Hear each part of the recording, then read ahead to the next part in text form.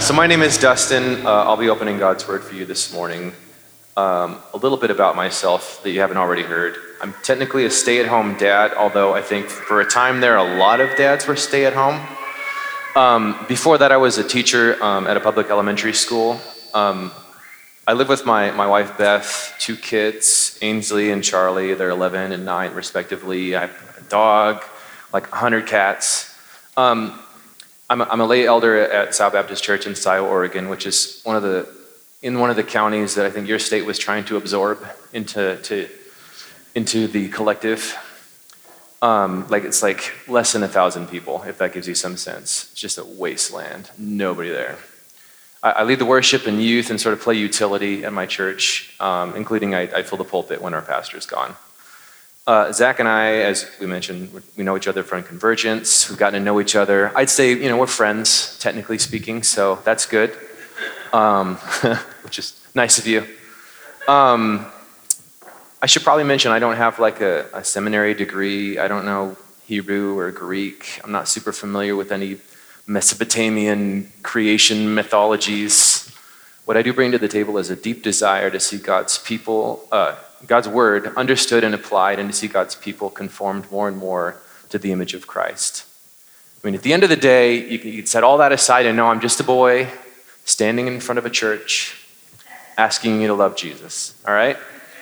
So let's pray and then we can get on with it. Father, I just standing here, coming before you, handling your word, and that is humbling and it is a little scary, and I want to take it seriously. And my desire is to see your church grow, to see you glorified, and I pray that whatever comes out of my mouth here would accomplish that. Just walk with us. Send your spirit to move in our hearts, and may you bless this time this morning. We thank you and praise you for who you are and for what you're doing, and it's in Jesus' name we pray. Amen. Okay, 3 stories, 1 light, 1 medium, 1 heavy. First story. In July, I turned 37.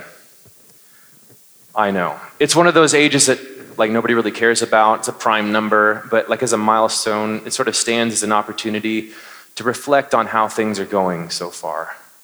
In some ways, God has been kind to me. I've got all my faculties, as far as I know. I have my family. The experience of pushing 40 has been a benefit to me in many areas. My body, on the other hand, is starting to show some wear and tear. One of the biggest wake-up calls was when the lockdown first hit, and we were setting cameras up to stream the service online at our church. And I was standing at the pulpit, and I was turned around looking up at the screen, which was showing what the camera looking down from the balcony was seeing. And you've already seen it because I sat in the front seat and the floor slopes up, right? It's the first time in recent history I've gotten a good look at the back of my own head, okay? And it was like that footage of deforestation in Brazil they show in documentaries where everything's just cut down to the bare earth and vultures are circling around like wisps of smoke rising up. I realized soon my hair was gonna be like business in the front, going out of business in the back. And waking up every morning, I feel like the night before I must have received a beating that focused exclusively on my joints and sinuses. When I know for a fact, I just took a walk and sat on the couch. I get weird pains in my hands, in my teeth, in what's left of my hair, and I'm at an age where I start to wonder whether any of those things are going to be the thing that puts me in the hospital, which in this day and age I do not want to do. It's become increasingly clear to me that though I'm technically a young man, I am day by day becoming a less young man. I can only assume, based on conversations with my parents and other people older than I am, that this process will only irreversibly, immutably, inevitably worsen. Second story. In the aftermath of my daughter's birth, I remember sitting in a cloud of birth hormones and new life emanating from my wife, who clutched Ainsley to herself as the team of nurses cleaned up the room and put away their instruments and all that. My daughter was pink and blotchy, but she was perfect. Wrapped up and resting after the work of being born. She's beautiful, my wife said, examining tiny fingers. Yeah, I said. I can't believe she's here. Yeah. Why does my throat hurt so bad?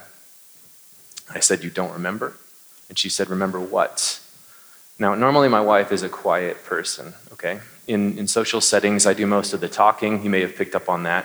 But that day, I saw a side of her I'd never seen before or since. I remember she went into transition, which is sort of the beginning of the home stretch, so to speak. Something about this stage leaves the mother feeling exhausted, and frequently she'll say something like, I can't do this. And Beth was no exception to that. But shortly thereafter, the baby started coming in earnest, and I watched my wife, who often attends whole meetings without uttering a word, bear down and scream from her chest like some kind of Amazon as she battled that child out of her body with a level of ferocity and volume that honestly frightened me a little bit. It looked like it hurt, is my point. Third story. Sorry, it's the dark one. 8 years ago, on August 10th, Beth got a call that her father, who had been experiencing some health challenges, was in the hospital in critical condition. Beth's parents live in Washington, at least a 4-hour drive from us, so all we could really do was wait to hear. Not long after that, the phone rang again, and I watched my wife's face as she received the news that her father had suffered a pulmonary embolism, which is a blood clot that went to his lung and obstructed blood flow to his heart and ultimately ended his life. He was 61. I remember Beth just walking from room to room and out into the yard, just inconsolable, restless in that way you can be when you're trying to get out from under pain that's too much for you. No matter where she was, she couldn't find a place to stand. Or she wasn't still the daughter of a father who she would never see again, never hug again, never talk to again, who would never hear our son's first words or attend our daughter's graduation. There's this denial that sets in a time like this, where a part of you insists, this can't be right. And it can't be, can it? How can it be that one moment this person exists, a father, a husband, a man who scrupulously organizes his tools, who enthusiastically shook my hand when I asked him to be my father-in-law, who lives to take his family out to a nice place in town, and in the next moment is just what? Not there? It's senseless. It's stupid. It feels so heartless and arbitrary. Now, maybe you're here this morning and you've come with some variant on this philosophy. Maybe you've heard church people talking about how God is good and he made everything, how he has it all under control. He's got a plan, right? And yet you look around and reasonably, I think, wonder if God is in charge of the whole world. Why does so much of it seem to be such a horror show?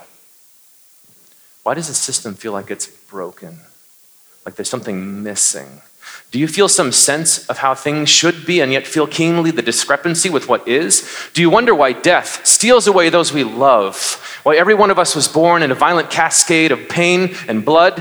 Why your back keeps going out every time you sneeze? This morning, we're going to talk about that. Turn with me to Genesis 3, verses 8 through 24. Now, we've already heard from it once this morning, but I want to do it again just to have the words kind of in my mouth. And so I'll give you a second. I understand you have Pew Bibles, or I think it's on the screen, or I don't know, you've got Google on your phone, you can just look it up. Verse 8. Then the man and his wife heard the sound of the Lord walking in the garden at the time of the evening breeze, and they hid themselves from the Lord God among the trees of the garden. So the Lord called out to the man and said to him, "Where are you?" And he said, "I heard you in the garden, and I was afraid because I was naked, so I hid." Then he asked, "Who told you that you were naked? Did you eat from the tree that I commanded you not to eat from?" Then the man replied, "The woman you gave to be with me, she gave me some fruit from the tree, and I ate." So the Lord God asked the woman, "What is this you have done?" And the woman said, "It was the serpent. He deceived me, and I ate." Then the Lord God said to the serpent, "Because you have done this, you are cursed more than any livestock and more than any wild animal. You will move on your belly and eat dust all the days of your life. I will put hostility between you and the woman, and between your seed and her seed. He will strike your head, and you will strike his heel." He said to the woman, I will intensify your labor pains. You will bear children in anguish. Your desire will be for your husband, yet he will rule over you. And he said to Adam, because you listened to your wife's voice and ate from the tree about which I commanded you, do not eat from it. The ground is cursed because of you. You will eat from it by means of painful labor all the days of your life. It will produce thorns and thistles for you, and you will eat the plants of the fields. You will eat bread by the sweat of your brow until you return to the ground, since you were taken from it. For you are dust, and you will return to dust. Adam named his wife Eve because she was the mother of all the living. The Lord God made clothing out of skins for Adam and his wife, and he clothed them.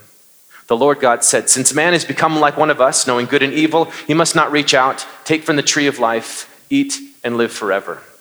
So the Lord God sent him away from the Garden of Eden to work the ground from which he was taken. He drove man out and stationed the cherubim and the flaming whirling sword east of the Garden of Eden to guard the way to the tree of life. So last week we watched in horror as mom and dad ruined it for all of us. Adam and Eve disobeyed God, took the fruit God told them not to take, and ate it. This week we're going to examine the consequences of that decision, what is often called the curse. Now, the idea of a curse, for me at least, maybe not you, at least conjures up the idea of like fairy tales, or like a haunted cemetery or something. But biblically, a curse is simply the opposite of blessing. Where blessings benefit, curses cause harm, affliction. One way to think of the curse is merely as the withdrawal of blessing. And by withdrawal of blessing, I mean the withdrawal of God.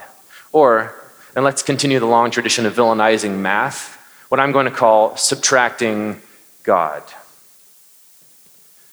The fall was the initial detonation, and the fallout has been raining down ever since. The curse touching every aspect of creation over which man was meant to rule and reign, that is to say, all of it. Every command Adam and Eve were given has now become difficult and painful because now God has withdrawn from fellowship with them. Conceptually, this sort of makes sense, right? You've already heard in Colossians 1:16, for everything was created by him in heaven and on earth, the visible and the invisible, whether thrones or dominions or rulers or authorities. All things have been created through him and for him. The design of the world is oriented around God, aligned with God, tuned to the harmonies of God. Therefore, a world trying to function apart from God will never work properly. In our passage this morning, I intend to highlight 4 kind of arenas in which the curse specifically describes how life will be now God has been subtracted from them. First, subtracting God from our knowledge. Second, subtracting God from marriage. Third, subtracting God from work.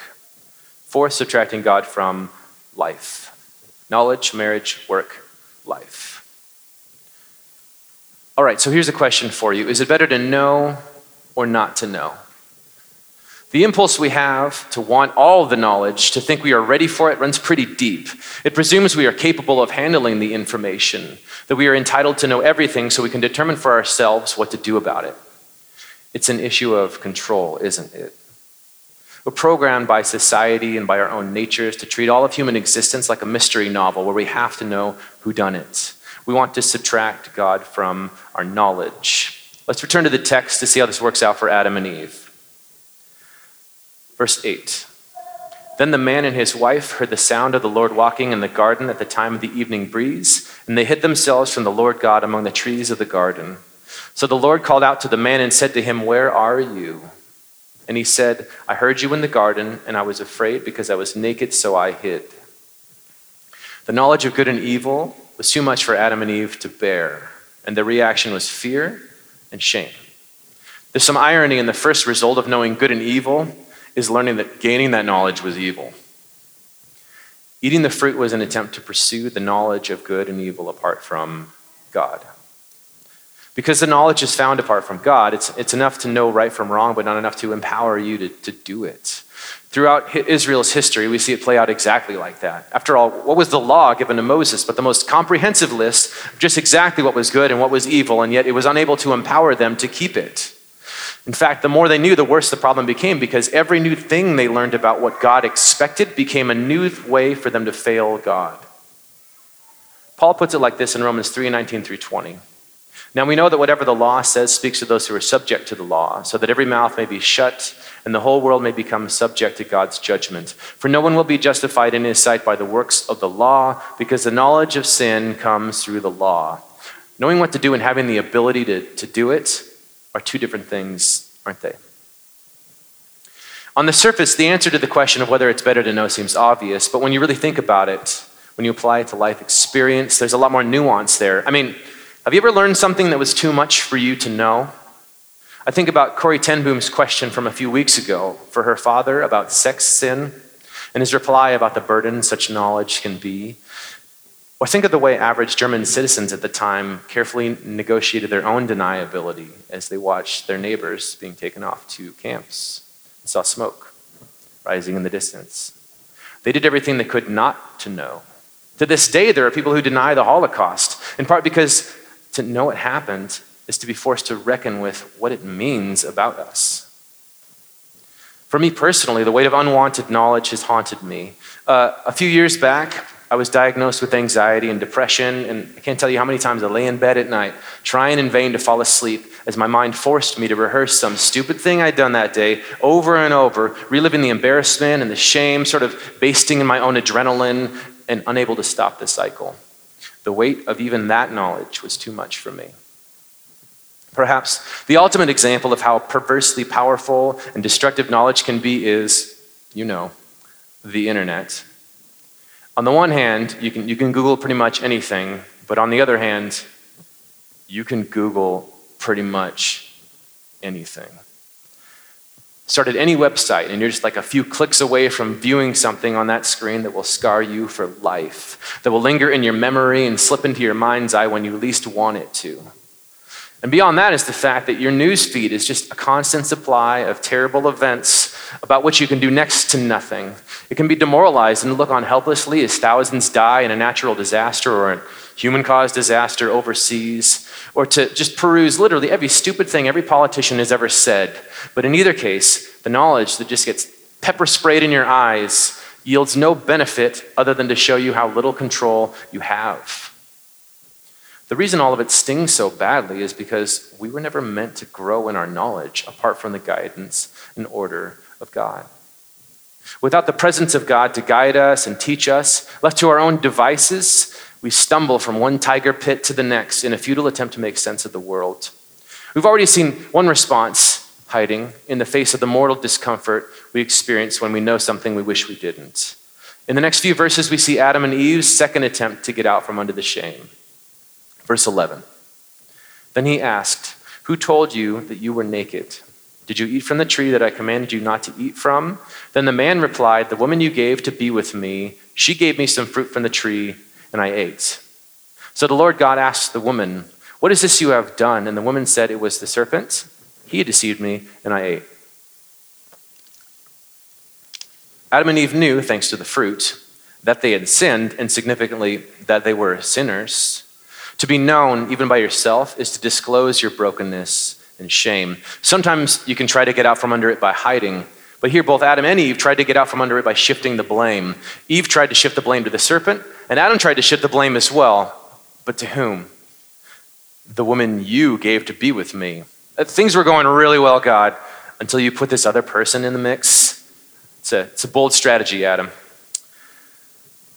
Our two ancestors made a point of subtracting God from knowledge.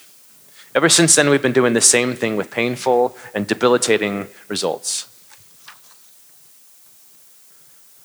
So I mentioned earlier that I used to be a public school teacher. Let me tell you why I'm not one now. See, my principal at the time, and I could just probably stop there, I bet, and that's probably enough. At the start, I think we were friends. We saw a lot of issues in a similar way. I enjoyed hanging out in his office, talking about philosophy, education, spirituality, just life. I mean, yeah, I see now that it's probably a mistake to try to be friends with your boss, but there was a lot of trust between us, so it was definitely fine. I mean, until it wasn't fine. The problem came after a couple rounds of state testing. Math again. Turns out my students weren't doing very good on their math test. This was pointed out to me by my buddy, the principal, And I wanted my students to do well, so I made a solid effort that summer. I went over my curriculum, took it home on my own time, and went over it to make sure I was covering everything. The next year, my math scores were even lower. And in May, my principal came in and told me he'd be placing me on a plan of assistance. If you're not familiar with the term, a plan of assistance is a document you present to a teacher who's deficient in some area of their work. You get a list of areas in which to improve, along with a time frame, at the end of which, if you haven't improved enough, well, you're gone. Along with this came weekly observations, followed by weekly meetings to go over the observations. How were those meetings? I mean, imagine someone compiled an itemized list of every mistake you'd ever made, every error of omission you'd ever committed, okay? Now imagine them stapling that list to a paddle and repeatedly whacking you in the face with it, all right? With the expectation that this is a learning and growing process for you. That's pretty much how it was. Interestingly enough, my relationship with my boss actually became stronger than ever. And I came to really trust his guidance in these matters. I'm kidding, of course. I made it to the end of the year, and then only because I cared about my students, and then I resigned. At the heart of it, this is a story of how reframing a relationship in terms of power and enforcement very quickly suffocates the relationship. I mean, imagine how it would go over if I tried this tactic on my wife. Hey, honey, listen, we need to talk about your performance. You're falling short in a couple of key areas: proper shoe storage, dinner prep contributions, general dish maintenance. You have 90 days to improve your performance, or unfortunately, gonna have to let you go. I should also inform you, you're entitled to union representation at these meetings. Please sign this form indicating you've been apprised of your rights. That's not generally how the marriage relationship is intended to function. And if yours does function that way, come talk to me. We should probably settle that a little bit for you. I would argue that this approach does play out in a lot of marriages, maybe not to that degree, but it's a result of subtracting God from marriage. Take a look at verse 16. He said to the woman, I will intensify your labor pains. You will bear children in anguish. Your desire will be for your husband, yet he will rule over you.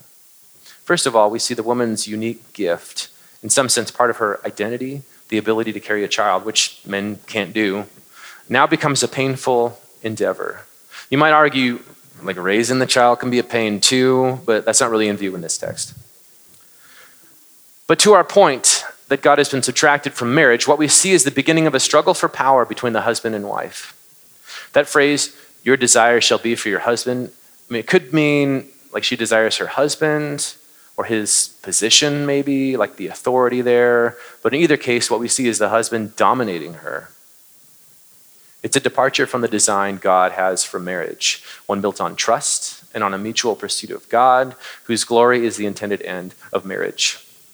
When Zach preached on marriage a couple weeks ago, we talked about how marriage is its own little community, one that reflects, in some ways, the community that is God himself, Father, Son, Holy Spirit.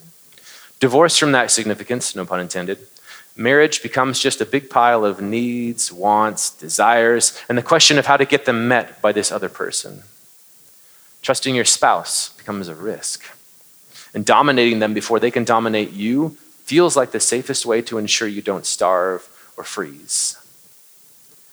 The obvious downside to this approach, I don't think I need to point out, is that when you boil the sauce down to winners and losers, it will always be relationally expensive.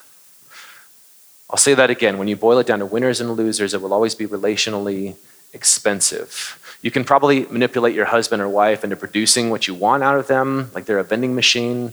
But the loser in this situation has very little reason to initiate kindness, and some very compelling reasons to seek vengeance, or even to leave the relationship entirely. That's what happens, you see, when we subtract God from marriage. Stripped of its theological significance, marriage is just a series of transactional negotiations. So, when I was in college, I worked at my dad's mill, Ferris Lumber Company, and they made a lot of stuff, but I worked in the veneer plant. And the way veneer works is you peel logs and you steam them, and then you put them on this thing, and there's these like arms that grab a log, and they sort of spin it really fast, and they put it on like a blade, and just sort of peel it down like an orange, and it makes these long sheets of veneer that would go down like a conveyor belt. My job when I was there was to go in this hole underneath the lathe with a wheelbarrow because the conveyor belt occasionally would get jammed because the veneer would go sideways and it would get stuck. And so in order to unstick it, they would run the conveyor belt backward. But when you do that, the stuff at this end goes down in a hole and just makes a little pile. And that little pile was my job, to go down in there. And I worked with Jerry, who is 5'6", and I'm 5'11". So it was like the catacombs of the mill just down there, and I keep hitting my head on the way in. I get the wheelbarrow, and you scoop up the pile of stuff. And it usually took about 3 loads, and we'd wheel all the way back out, and you hit your head a couple more times. Dump it on the ground, a bobcat comes, scoops it up. It's a whole system. You know, not a great one, but it works if you're 5'6". What I quickly learned was Jerry's motto at work, which was, don't kill yourself getting it all. It's just going to be there again tomorrow. And he was right, because every day that the conveyor belt would get jammed, they would run it backwards. And in the morning I would come in. That was the start of my day. Every time I went in, pile of chips in the hole in the ground. And like, it's a mill. Everything's messy. So when you're working cleanup, it's just constantly the same kind of work. 2 conclusions I think we can draw from this experience. First of all, in retrospect, I think it really prepared me for the work of parenting. Secondly, I learned just how difficult and futile work can be. It's a lesson Adam obviously learned first. Look with me at verses 17 through 19. And he said to Adam, because you listened to your wife's voice and ate from the tree about which I commanded you, do not eat from it. The ground is cursed because of you. You will eat from it by means of painful labor all the days of your life. It will produce thorns and thistles for you, and you will eat the plants of the fields. You will eat bread by the sweat of your brow until you return to the ground, since you were taken from it. For you are dust, and you will return to dust. Adam discovered what it's like when you subtract God from work. Let's work through these verses a little ourselves. Verse 17. Because you have listened to your wife's voice. Now there's a phrase that won't get misused, right? Clearly, God isn't talking about all kinds of listening. Right, guys? Right? We understand that? Okay. I think a careful read of this verse tells us that Adam's mistake wasn't listening to his wife per se, but in listening to her contradict God. In this sense, we see a connection to our previous point, as the sin your spouse will carry into your marriage will put the relationship and your family at risk, and so it's got to be addressed. The way I'm saying this, it sounds like it'll be something that happens once in a while, but in reality, it's not like you tracked some sin into your relationship when you stepped in it out in the yard, right? It's more like you fell in a septic tank of it, and now it's like in your eyes and your nose, and it's dripping off of you, and now you need a lot of help dealing with that. And the task is made all the harder by the fact she fell in too. And if that's not an apt simile from marriage, I don't really know what is. What were we talking about? Oh, work. Okay. Still in verse 17, similarly to Eve's curse, we see a corresponding, though not as bad, pain added to the work Adam is called to. Where before the fall, he was cultivating a garden, picking fruits, turning over prepared soil maybe, putting in a bird bath, naming the platypus. Now he's working out in the field where thorns and thistles are. The work will be harder and more painful. Throughout history, we see the ways work has been just a millstone, grinding people down to nothing. Whether it's child labor in the Industrial Revolution, taking away the innocence, the fingers and arms, even the lives of our sons and daughters. We see it today in the way people are forced to work 3 and 4 jobs or more just to pay rent, trapped in an endless cycle of work that leeches the life out of them. We even see it weaponized in institutionalized slavery, not least for Adam and Eve's descendants. I mean, I guess we're all Adam and Eve's descendants, but you know what I mean.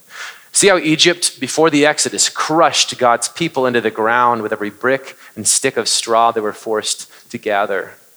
We see it in the ways some poor college kid has to crawl down a hole, pushing a wheelbarrow to shovel up wood chips that will be replaced by the next day. Worst of all, I might say. All of this is a direct result of the way man was separated from God at the fall. In union with God, work makes sense. God sustains everything. We don't work to survive. We work to glorify the one who sustains us. As his image bearers, when we create, when we build, when we craft order from chaos, our work becomes a visual representation of all the ways God himself works. Outside that design, work is work. It's difficult. we can't always see the reward in it. We get hung up on making a bunch of money. We work for the weekend. Over time, it wears us down, makes our joints ache, our muscles strain, our minds go numb with the burden of getting up every morning to go to the office or the field or whatever, because if we don't, our families will starve. They'll cut off the power and the water. They'll repossess our stuff. Soon our materialism owns us. Our stuff owns us. Our employment owns us. And at the end of this section, we see this reminder of the mortality of men, which Zach has gone into before, much better than I could. You came from dust, and now you'll return to it. Literally, to the state you were before God breathed his Spirit into you, or to continue in the same terminology, God subtracted from man. So we looked at how the curse describes God subtracted from knowledge, marriage, and work. What's left? Here's another story. One time, I sat down to play a game of chess with a friend. We found chairs and a table, sat across from each other, pulled out the rooks and the knights and the bishops, but then I saw, silly me, I forgot to bring the board. Here's another one. My wife and I prepared a delicious meal, put it in dishes, gathered plates and bowls and flatware, only to discover to our dismay, we had no table to sit at. Another one, took my kids down to the river. We put on life jackets and inflated the raft, donned our swim trunks and creek sandals and walked down only to find the river had run dry. Another, I gathered my drill and saws and extension cords and attachments and such and went out in the yard to work on a project but had to stop because the power was out. I tried to take a shower but the water was off. I tried to paint you a picture but I had no canvas. I needed to charge my phone but I couldn't find my charging cable. I opened up a school, but there were no teachers, no principal, no curriculum, no classrooms. The desks all had no legs. The doors had no knobs. The lights had no bulbs. The paper had no lines. The pencils had no lead. I tried to live my life on my own terms. I tried to take control of my own destiny. I tried to define for myself who I was, what my life was for, what values I held, what was right and wrong for myself. But it all slid over the side into a subjective pit of vagary and shallow self-actualization. I tried to subtract God from life. Here now we reach the last act of the curse. God has withdrawn from all these different domains of the life that Adam and Eve had, knowledge, marriage, work. And now finally the separation extends to life itself. Apart from God's provision and sustenance, Adam and Eve will no longer live beyond the handful of years they carry with them. Look with me at verses 22 through 24. The Lord God said, "Since man has become like one of us, knowing good and evil, he must not reach out, take from the tree of life, eat, and live forever." So the Lord God sent him away from the Garden of Eden to work the ground from which he was taken. He drove man out and stationed the cherubim and the flaming whirling sword east of the Garden of Eden to guard the way to the tree of life. Folks, it's simple math. If God is the source of all life, and you divest yourself from God, you've divested yourself from life. The way we find it in the text always bothered me a bit, what God says there in verse 22. He must not reach out, take from the tree of life, eat and live forever.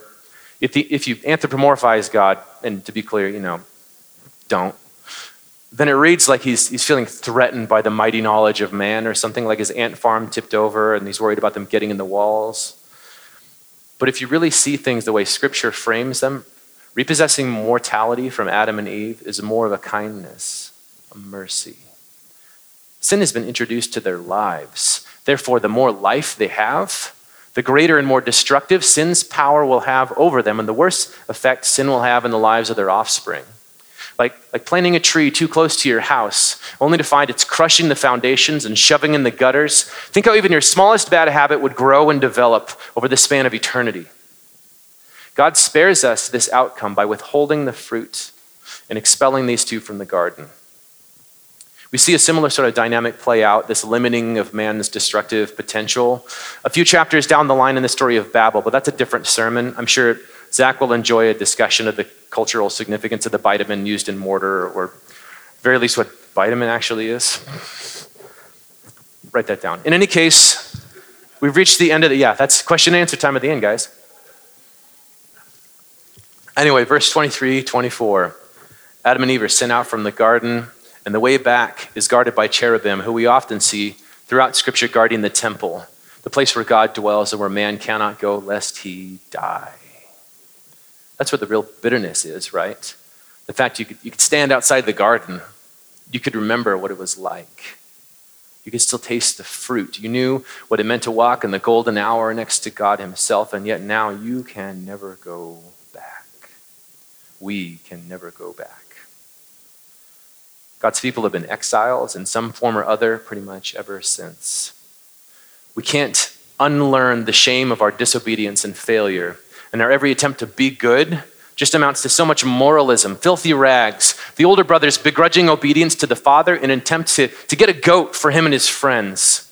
We can't just put sunglasses and a hat on our righteousness, sit it at the table, tie strings to its arms and legs, and pretend it's still alive. We can't erase that knowledge that force and manipulation can be useful tools to leverage from your husband or wife what you want. The specter of power dynamics haunts every marriage, some more than others. We can't unsee the futility of work, and we can't go back to land that God has cultivated for us. Those grounds are closed to us for good. We're out in the fields now, and it's hard to make sense of the difficulty of this labor, and we know too well the way work can crush the most vulnerable of us. There's no going back now. But if you've been paying close attention, you may have noticed I skipped a couple verses. Let's look at them now, see what we can make of them. Probably something, right? Verse 20 and 21. Adam named his wife Eve because she was the mother of all the living. The Lord God made clothing out of skins for Adam and his wife, and he clothed them. In the midst of a story predominantly characterized by despair, we find these two verses loaded up with hope. In verse 20, though I've been calling her Eve before this, technically she has been the woman or his wife or that woman you gave me, which as terms of endearment go, aren't great. But in verse 20, Adam gives her a name, an act which in the Hebrew tradition carries a weight and a sense of prophecy and meaning we don't really have in our modern American culture. Unless, of course, you name your child after a Greek word, which is the most holy and superior way. And the woman's name is Eve, which translates roughly to life giver or living, which kind of contradicts the tone of what's happening around this scene, intentionally, I think. Just as death gets its hands around the throat of humanity, the first woman is named life. Then in verse 21, God makes Adam and his wife, Eve, let's call her, garments of skins and clothes them. Now, just prior to this passage, and I think you talked about this last week, we saw Adam and Eve's initial attempt to cover their shame with fig leaves. Now, I don't know if there's some deeper significance to fig leaves. Again, Q&A time, guys. But at the very least, I have a fig tree in my yard, and I've seen its leaves, okay? They seem scratchy, and they're leaves, so they don't hold together very well. We don't make our clothes out of them at my house, okay? Among other possible things, I think we can understand the leaves to be a prime example of man's pathetic and ineffectual attempt to cover his own shame, which we are definitely familiar with. God, on the other hand, graciously provides something substantial, effective, abiding, clothing made from skins. Now, I assume these skins weren't removed surgically from the animals, which means God took the life of an animal in order to cover the shame of Adam and Eve, which is interesting. I wonder if that ever comes up again. Spoilers, it does. What this provisional act means for Adam and Eve is that while they have incurred judgment, while there is separation between man and God, God is still active and willing to give grace in the form of covering their shame, if only in a temporary way, and also mercy, given that he could simply put them both to death outright at the moment of disobedience. So that's nice, right? Okay, now here's the last bite on our plate, the one I've been saving. Verse 14 and 15. Then the Lord God said to the serpent, because you have done this, you are cursed more than any livestock and more than any wild animal. You will move on your belly and eat dust all the days of your life. I will put hostility between you and the woman, and between your seed and her seed. He will strike your head, and you will strike his heel. Keep in mind, I don't think the curse is on snakes per se, but on Satan. It may be that when we encounter a snake out in the woods or something and see it hiding in the dirt, slithering around on the ground, we could probably take that as a physical reminder of a spiritual act of justice, right? But judgment wasn't handed down to the gopher snake you saw, because as I believe the Pope once said, gopher snakes have no innate sense of morality. It's the devil who is cursed above all things, who will crawl on his belly in humiliation, who will eat the dust, which could mean, if we use our imagination, maybe feeding on mortal beings like Adam, who were formed from and will return to the dust, flesh, created ones. Or maybe it just implies that his stupid face will be close to the ground for all his days. Given what we know about Lucifer's privileged angelic position before his fall from heaven, the humiliation of this curse can hardly get any worse. But wait, there's more. Verse 15 describes a future enmity between the woman's seed, that is her descendant, and a prediction that her offspring will bruise his head and he shall bruise his heel. Now, I'm no doctor, but I'm pretty sure if we're trading bruises, one of those is worse than the other. In fact, while this is certainly a curse God is calling down on Lucifer, it also has this ring of prophetic promise. Satan, you may have driven this wedge between God and his image bearer, but one day her descendant, singular noun by the way, will deliver a mortal blow to you. Interesting. I wonder if that comes up again. The end of this passage leaves us outside the garden, separated from God, having walked out on the end of our branch and sawed ourselves off the tree, subtracting the source of all life, joy, love, peace, rest from every aspect of our existence. But the story, Coeur d'Alene, has only just begun. Because while we were doomed to wander the open fields of existence, God was not content to be separated from his image bearers. Building on this precedent of sacrificing an animal's life to cover shame, he called out a people for his own possession and gave them the law built on atoning sacrifice, a holy mirror they could gaze into and understand what was right and wrong, how to honor God, how to love others, how to conform to the life they were designed to have. And he gave instructions for building a place for him to come down and be near us, even if we couldn't look on his face, first in a tabernacle of canvas, then in a more permanent house where every stick of furniture and every sacrificial act was an echo of man's life in the garden. And when his chosen people wandered away from him, and they did do that quite a bit, from him he would discipline them, bringing in other nations to chasten them, giving messages for his prophets to deliver,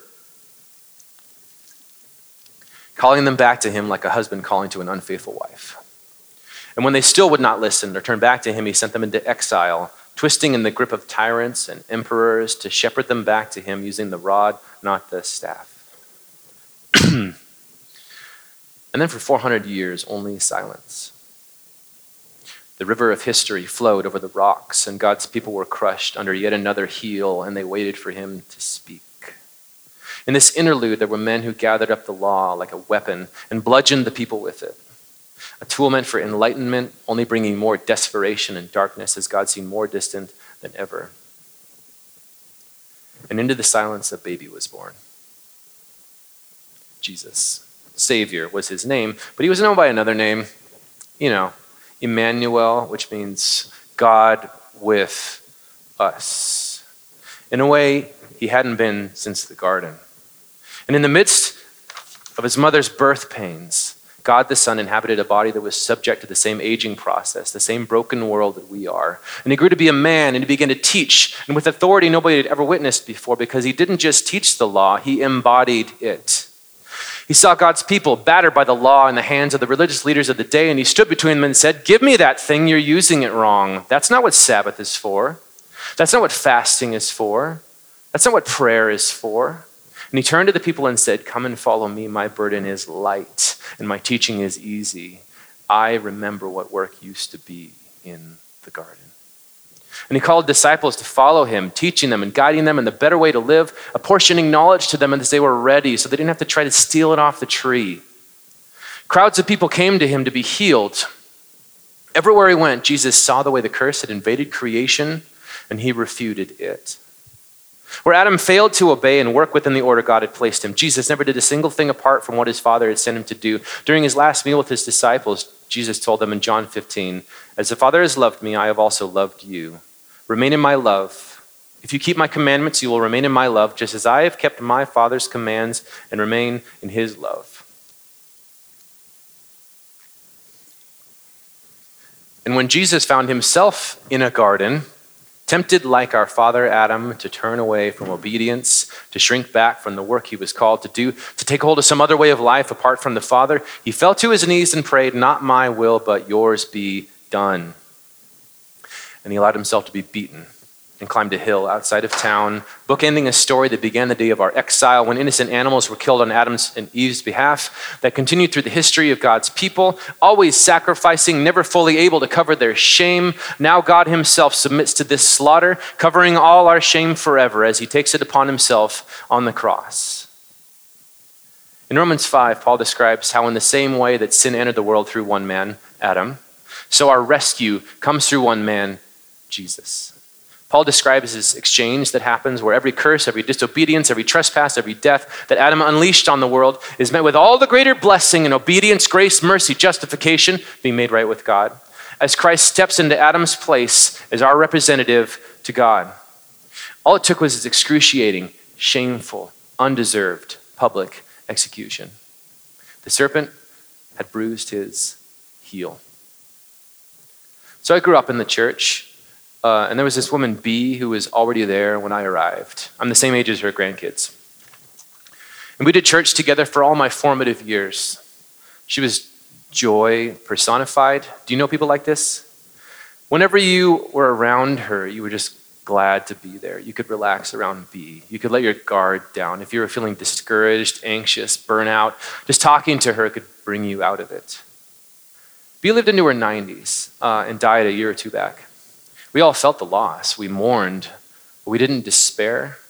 And while we carried our grief for a respectable amount of time, it didn't stay with us forever. Ask me why. Because the serpent may have bruised Christ's heel, but 3 days later, Christ crushed the serpent's head.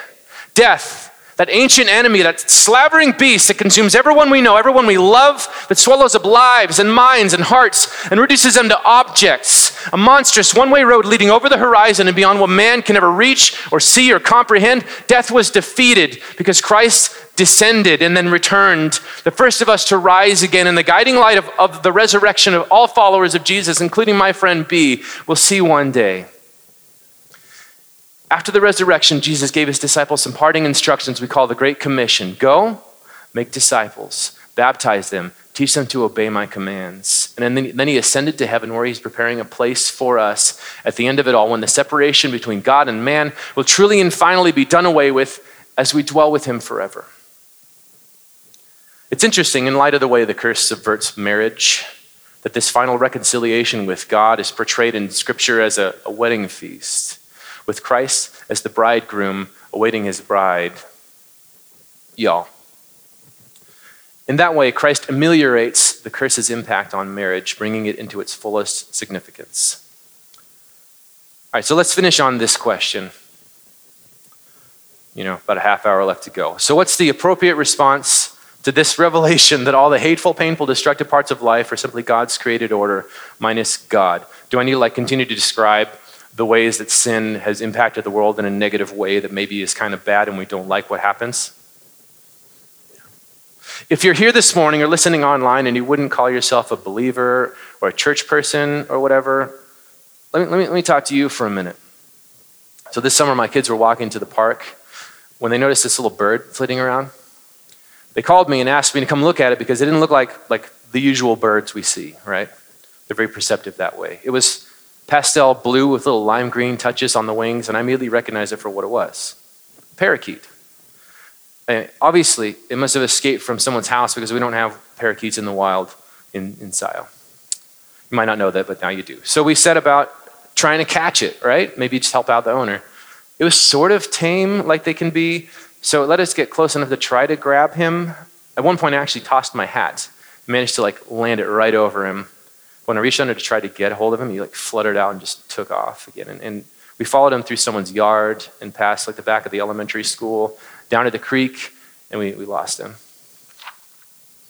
Listen, that bird is dead now, okay?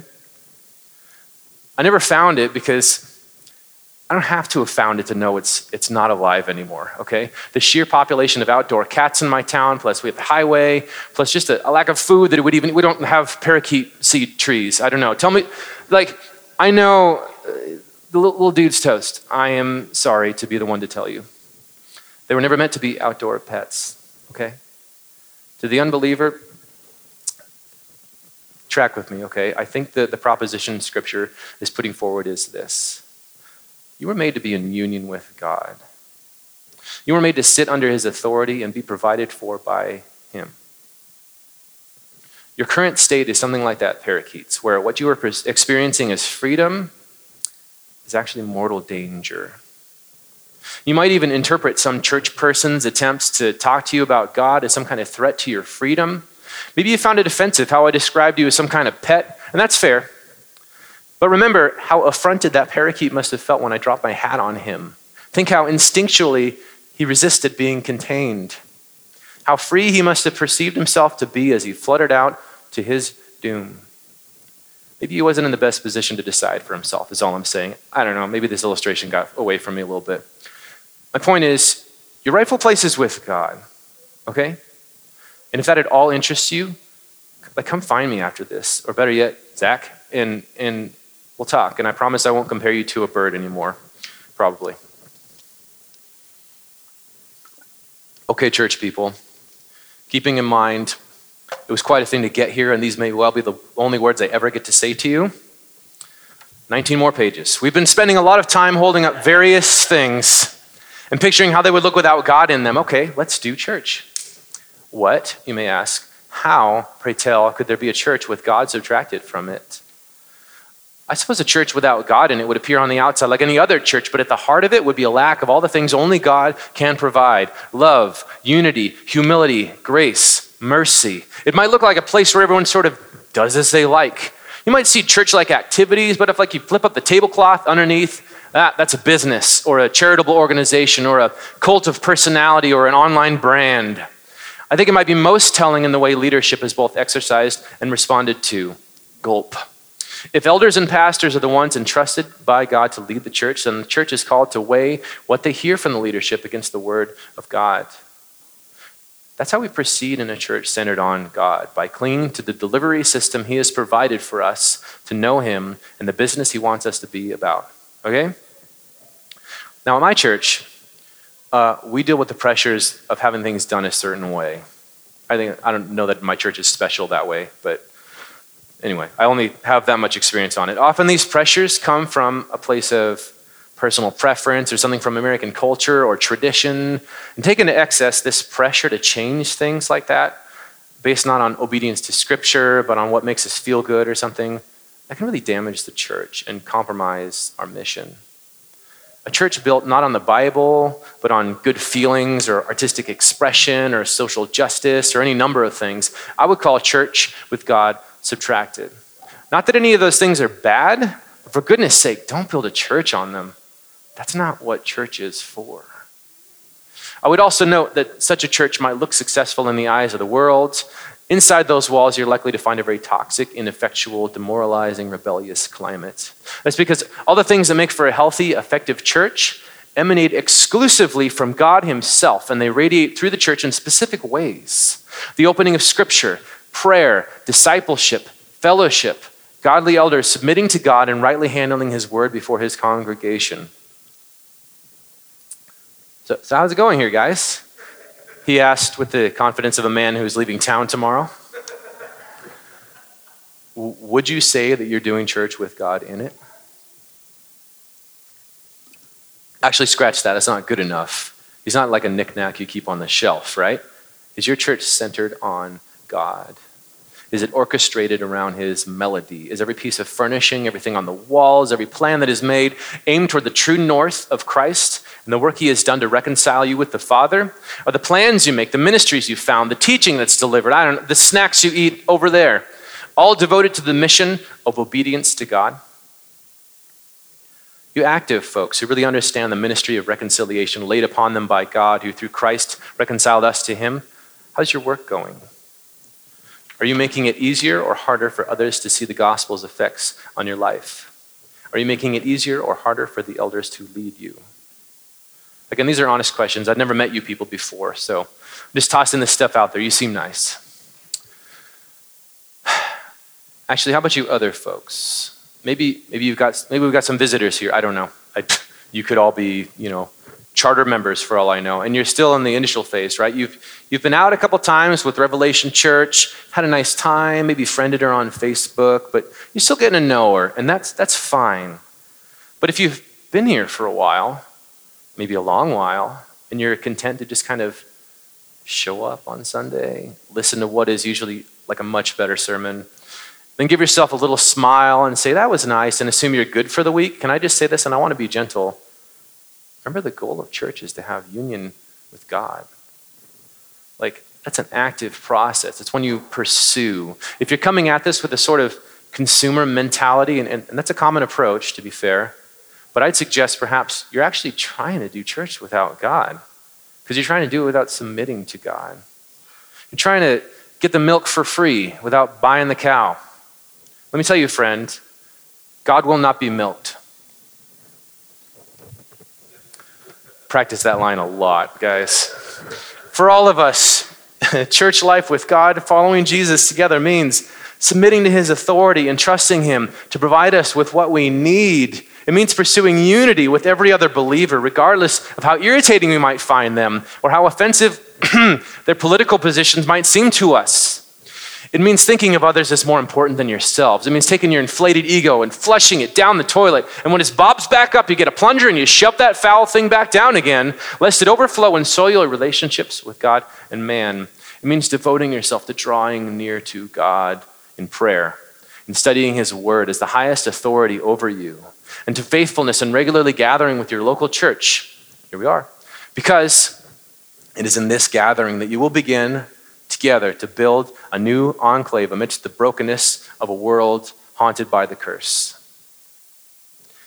And when you turn on the news, and maybe don't, but if you do, and you see a world that's falling apart, when you mourn the loved ones you have lost, when you discover a new way your body can be injured, allow yourself to feel the grief, the loss, at the consequences Adam and Eve have unleashed on all of us. But then remember this.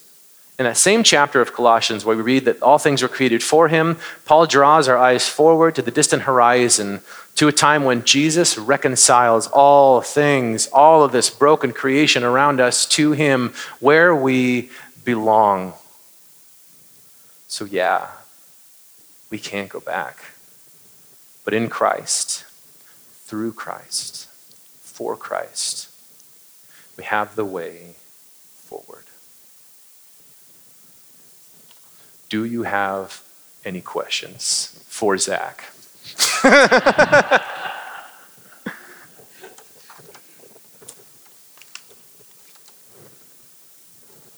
was great. We don't have time for questions, unfortunately. No, I have two questions. They're awesome. This one is prefaced this way, not to sound like Indiana Jones, so put that hat on. Oh boy. What is the probability that the tree of life still exists and is still being guarded? Okay. Math, probability. All right. Math? Yeah. Okay. Low. Real low. I think the tree of life? Is that what it says? Yes, that's what it says. Well, I think it must be saved in a pot somewhere for Revelation. Yeah, because it's back in the city, right? Yeah, it probably gets replanted. I feel like maybe the flood would have been kind of hard on it too. That's probably true. We'll get there in a few chapters. That's not a very good answer, but it's all I've got. I think it's a good one. Second question. Is the flaming sword mentioned different from the sword of the Spirit? I think the flaming, I think there's a literal sword, probably at Eden. I think the sword of the Spirit is more of a metaphor or a illustration of something. I think the Bible. They both kind of, yeah. Oh, that, yeah, that's right. Should have wrote that down. I think they both can kind of represent holiness and the way it separates sin from God. But I think it's probably just a sword is a really handy metaphor for a lot of things. Yeah. Including just as a sword that you hit people with. An actual sword. Yeah, that's good. How's it going? This is great. I'm super excited. We're going to take communion, guys.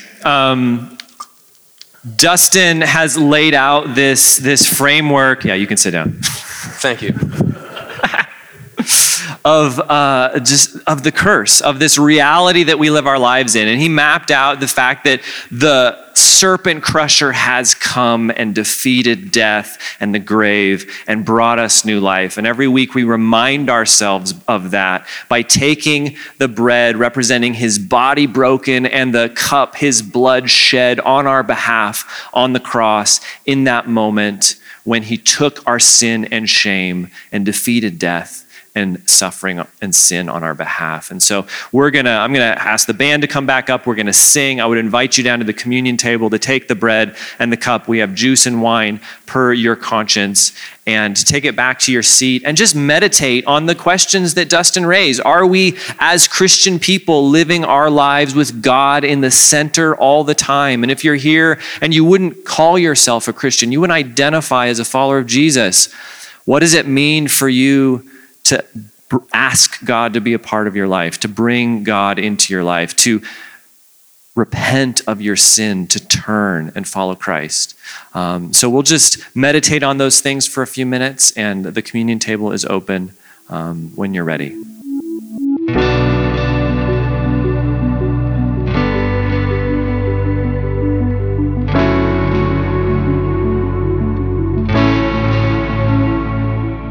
You've been listening to the Revelation Church Coeur d'Alene podcast. Learn more about Revelation Church at revelationcda.com.